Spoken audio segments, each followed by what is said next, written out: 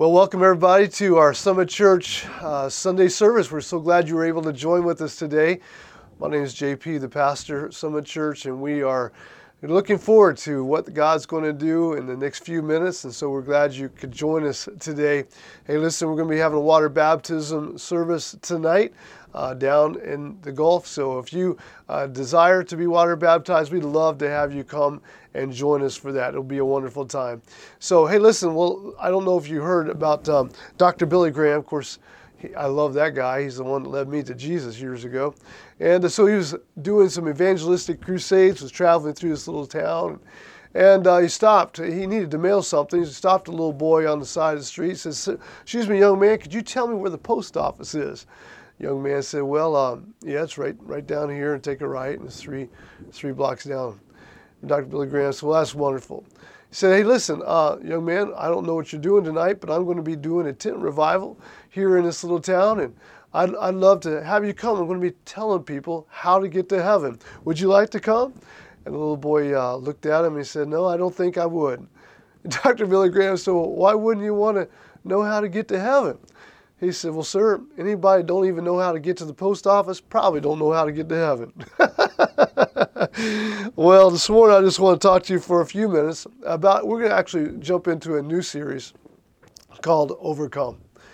And we're going to actually go to the book of Revelation in a little bit as we talk and unpack this passage of Scripture in the book of Revelation and talk about one specific church actually for the next 2 weeks that feels kind of important for us to talk about. But my question for you before we begin is, how many of you really want to get better? You know, you just want to get better as a person, better as a father, better as a mother, better as a son or a daughter or an employee. I think we all would want to be better. I don't really think I can remember anyone ever saying to me, "You know, JP, I'm just tired of being better. I really want to get worse." You know, I mean, when's the last time a doctor ever heard a patient come in and go, "Hey, doctor, I just really am feeling really good today, and I've been really feeling good so much lately. I just really need to get back to my old self and feel worse." You know, no, we all want to be better. And so this morning we're going to talk about, you know, being better and getting better a little bit. Book of Acts, chapter 10, the Bible says that Jesus went around doing good everywhere he went. What was he doing? He was helping. He was making other people better as well. I love that about Jesus. He's my hero. And I think that's really what God's called all of us to be. People who not only ourselves are striving to be better, but everywhere we go, as a result of who we are in their lives, they're getting better as well. Bible says iron sharpens iron. So is a brother born for adversity. I think there's a lot of truth to the fact that when you get around people that are sharp, people that are trying to better themselves, getting more healthy, eating right, all these kind of things, or striving to enlarge themselves, it wears off on you as well. Well, let's look at this chapter 2 and 3 of Revelation. It talks about 7 different churches. And really, the Spirit of the Lord is addressing these 7 churches and really trying to make sure that they get their things in order. Some of them are in a little mess. 5 of the 7, there's kind of a little confrontation. There's a little, God has a little issue, about some things going on in that particular congregation or church or group of people. And so God's trying to raise the standard. He's trying to help them get their attention on some things that they probably need to address in their lives. Kind of like perhaps a coach who's winning, their team's winning at halftime, but yet he's like, "Hey guys, okay, we're winning, we're ahead, but here's what we need to do. We need to address this, we need to address that." I think that is probably what's taking place right here in the book of Revelation, trying to get better. For every promise, if you read in the book of Revelation chapter 2 and chapter 3 of these churches, they're given promises. God says, if you do this, you'll get this. There's a reward for these things that you do. I believe there's nothing wrong with that. I believe that's the way we're made, right? I mean, insurance companies give rewards to better drivers. They give rewards to people that are in better health. And so I believe God is doing the same thing here. He says, I got this against you, but yet here's the reward if you follow along. And in fact, if you decide to overcome. And that's the key. We'll be dwelling down on that. The word overcome is important. It's why we named the series Overcome. He says, if you will be an overcomer, if you will overcome, then there's some promises that are coming your way. These 7 churches, 7 being the number of perfection, completion, maturity. 7 churches, the bodies of Christ, the body of believers. In other words, God is coming to us and he's saying, look, there is a path to maturity. There is a path to completion. There's a path to growing in your faith and becoming Christ-like. And here's what it looks like. And he says, if you will overcome in these particular areas that I'm pointing out to you, then you will be able to do this or that. Now, this word overcome, let's talk about for just a minute. The word overcome. One of the definitions is it's a thing that has begun and now continues to go on day by day. Like a person would say, hey, listen, I stopped drinking alcohol 3 months ago, and I'm 3 months sober. What is he doing? He's overcoming. The word overcome also means to conquer, to subdue. Like a person could say, man, I used to have a real problem with rejection and the fear of being rejected, lived in insecurity, but God's healed me, and now I'm walking in victory. What is he saying? He's saying, I'm an overcomer, right? I'm overcoming this issue. And this is what happens when you invite Christ into your life. He helps you overcome things that have been an issue in your past. It also carries with it the thought that you're no longer, what? Maintaining. You're not maintaining. What does maintaining mean? Well, it means you're continuing on the same trajectory that you've been on for a while. In 1957, you may have, some of you, seen this, but Russia launched the first artificial satellite into the air, into the orbit. It was the size of a beach ball, weighed about 180 pounds, and it went into orbit and surrounded and went for a length of time around the orbit. And at that point in America, everyone was shocked because Russia had done something that we didn't believe could be done. And suddenly the conversation in America changed and people began to say things like, we need to tighten up. We need to become better. We need to look at our educational system and see what we need to change in order to catch up because we are behind. And this is a big area, and we cannot afford to be behind in this area. What were they doing? They were maintaining. And what I'm saying is that when you are an overcomer, you're not happy with just maintaining. In fact, you despise it. It also carries the meaning that an individual is in the process of living a victorious life. In other words, you display this desire that you want to walk in your gifts, you want to walk in your purpose, you want to know your purpose, as we've been talking about, and you want to walk in your calling, and you want to sharpen your skills every day.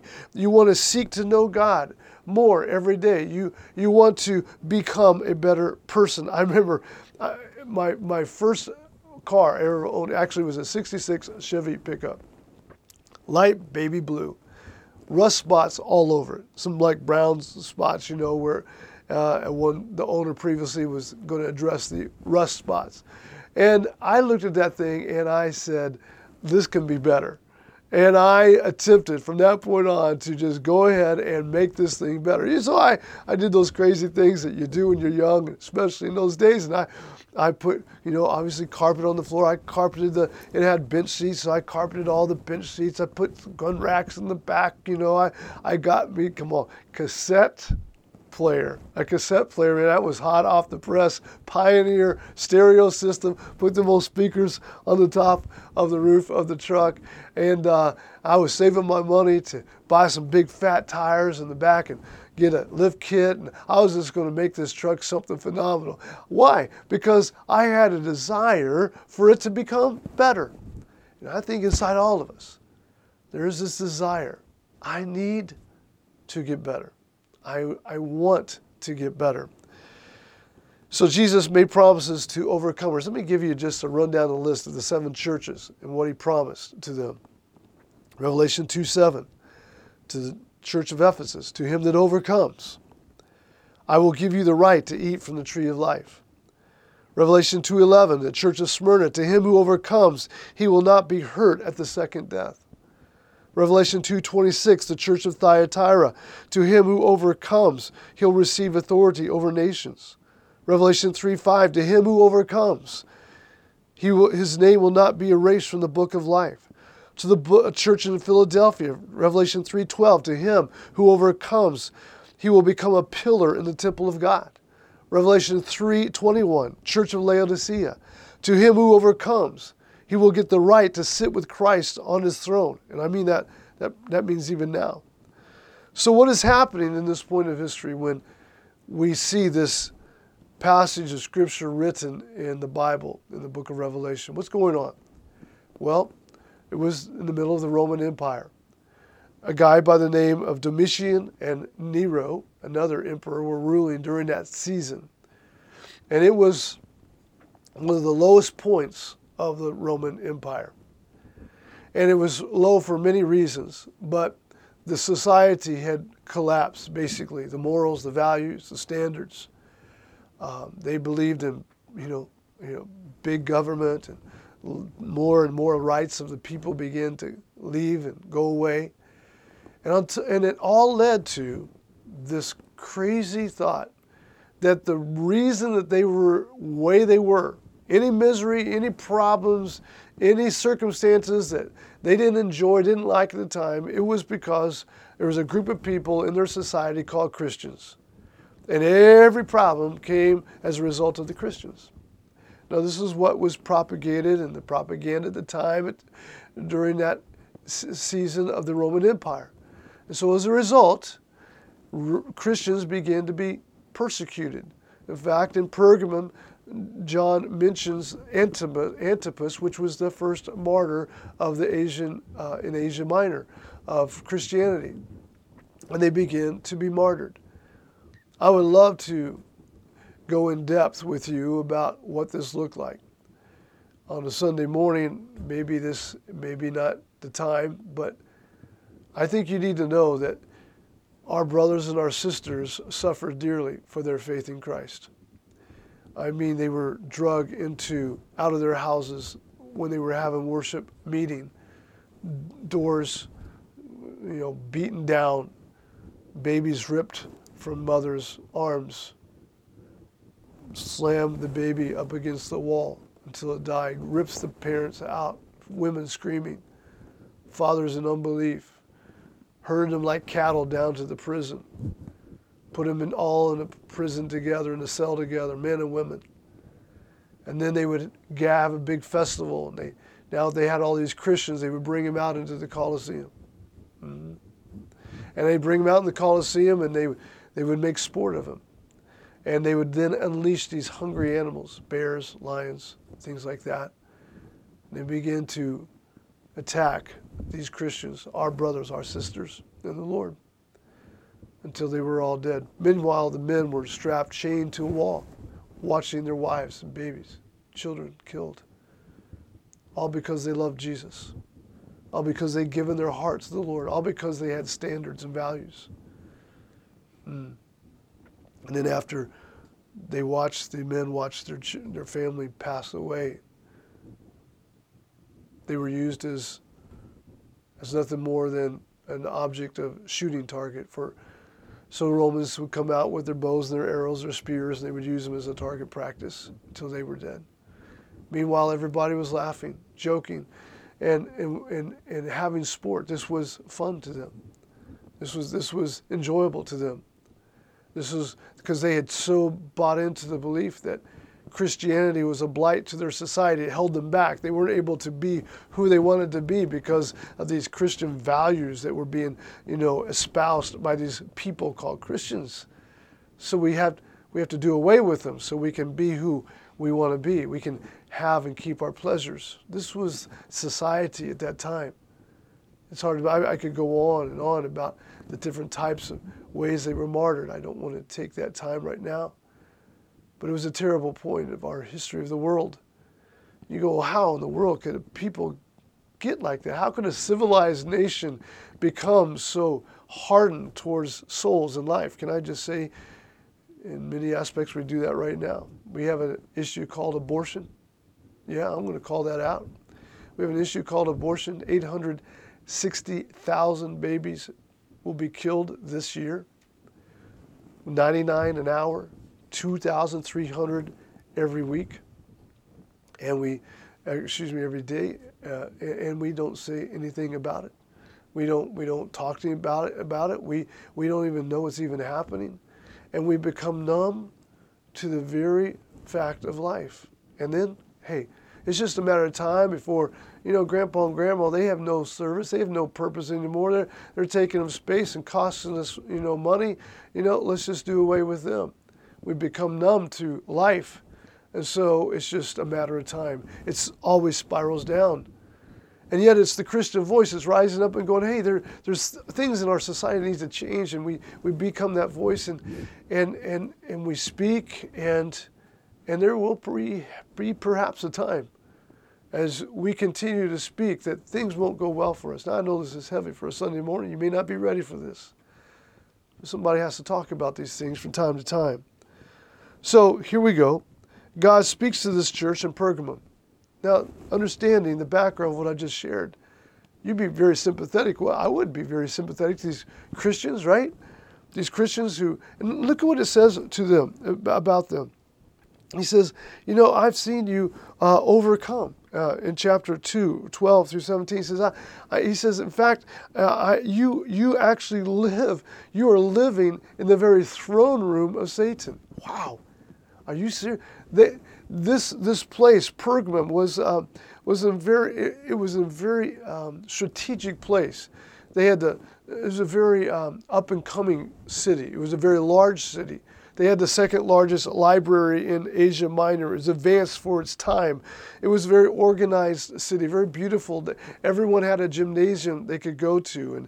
And they were proud of their 3 huge heathen temples that they worshiped in Pergamum. And they had pride in their government and their accomplishments. And it was the official cult center, if you would, of Asia Minor. This is where everybody came, just to party. It was Mardi Gras on steroids in that time, in that era.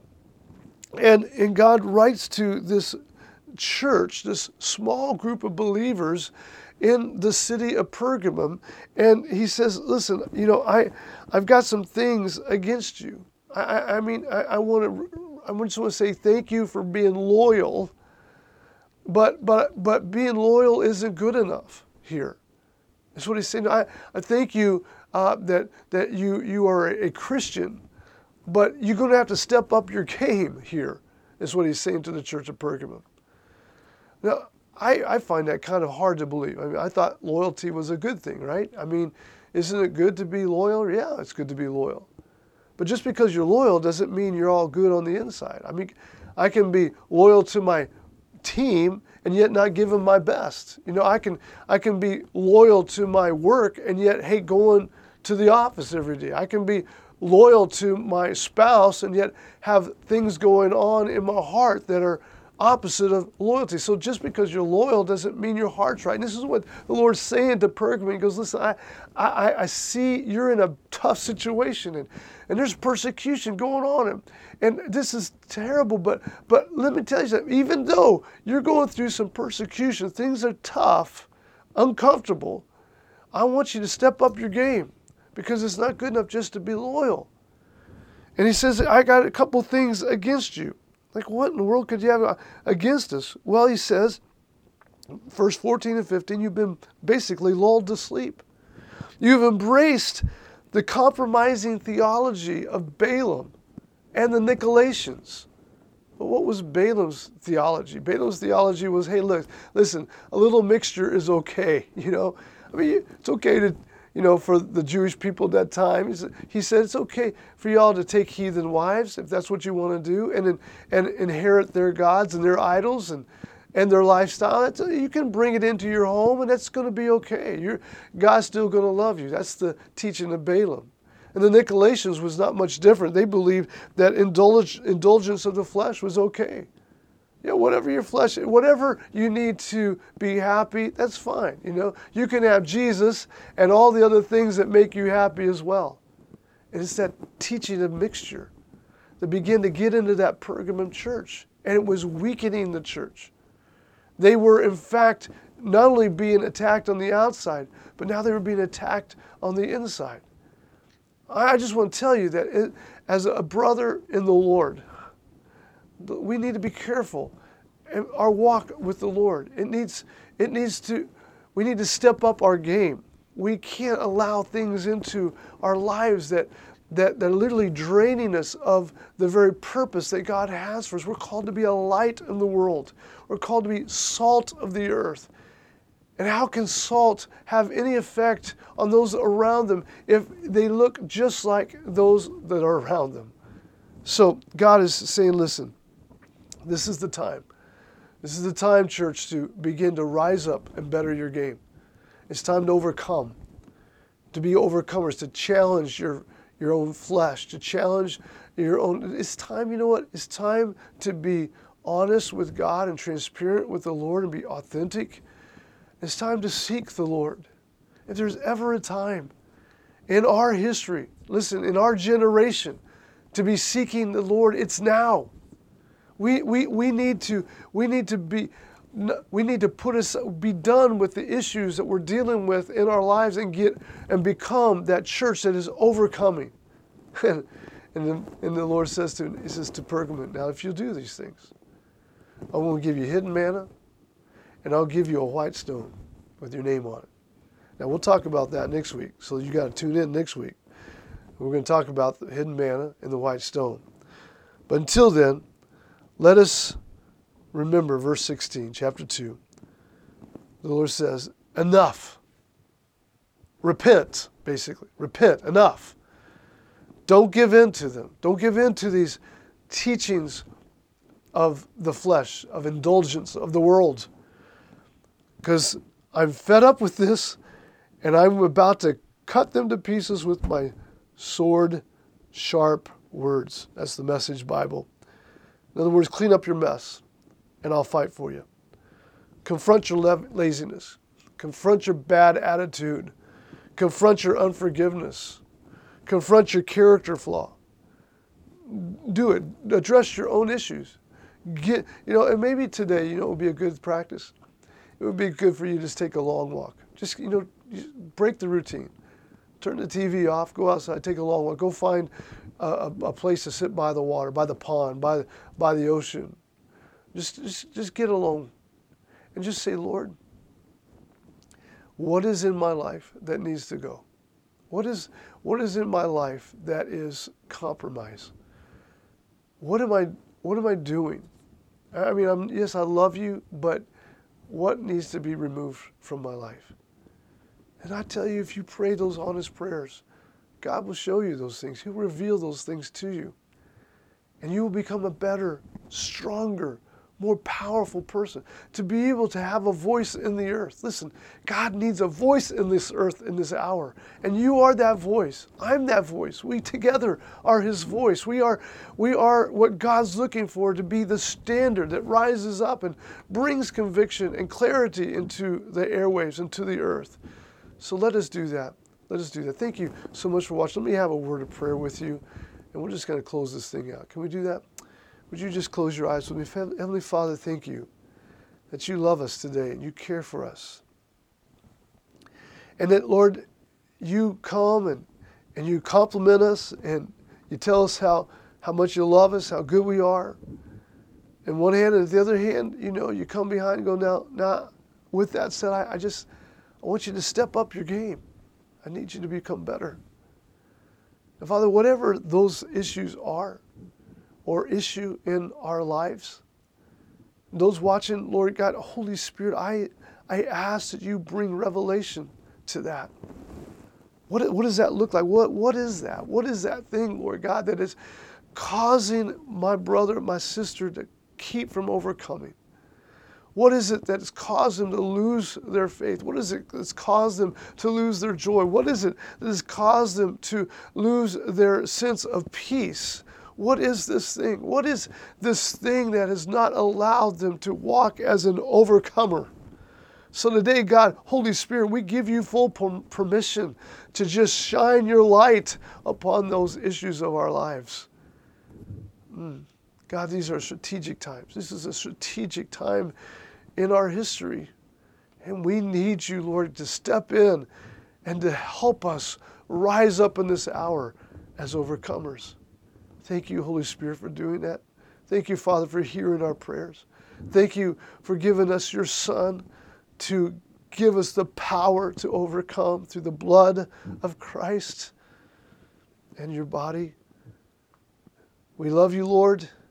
We dedicate our lives to you, and we seek you with everything we have. In Jesus' name, amen. And amen. Listen, so good to be with you today. Thank you so much for watching. If you've never asked Jesus to come into your heart to be your Lord and to be your Savior, you can do that today.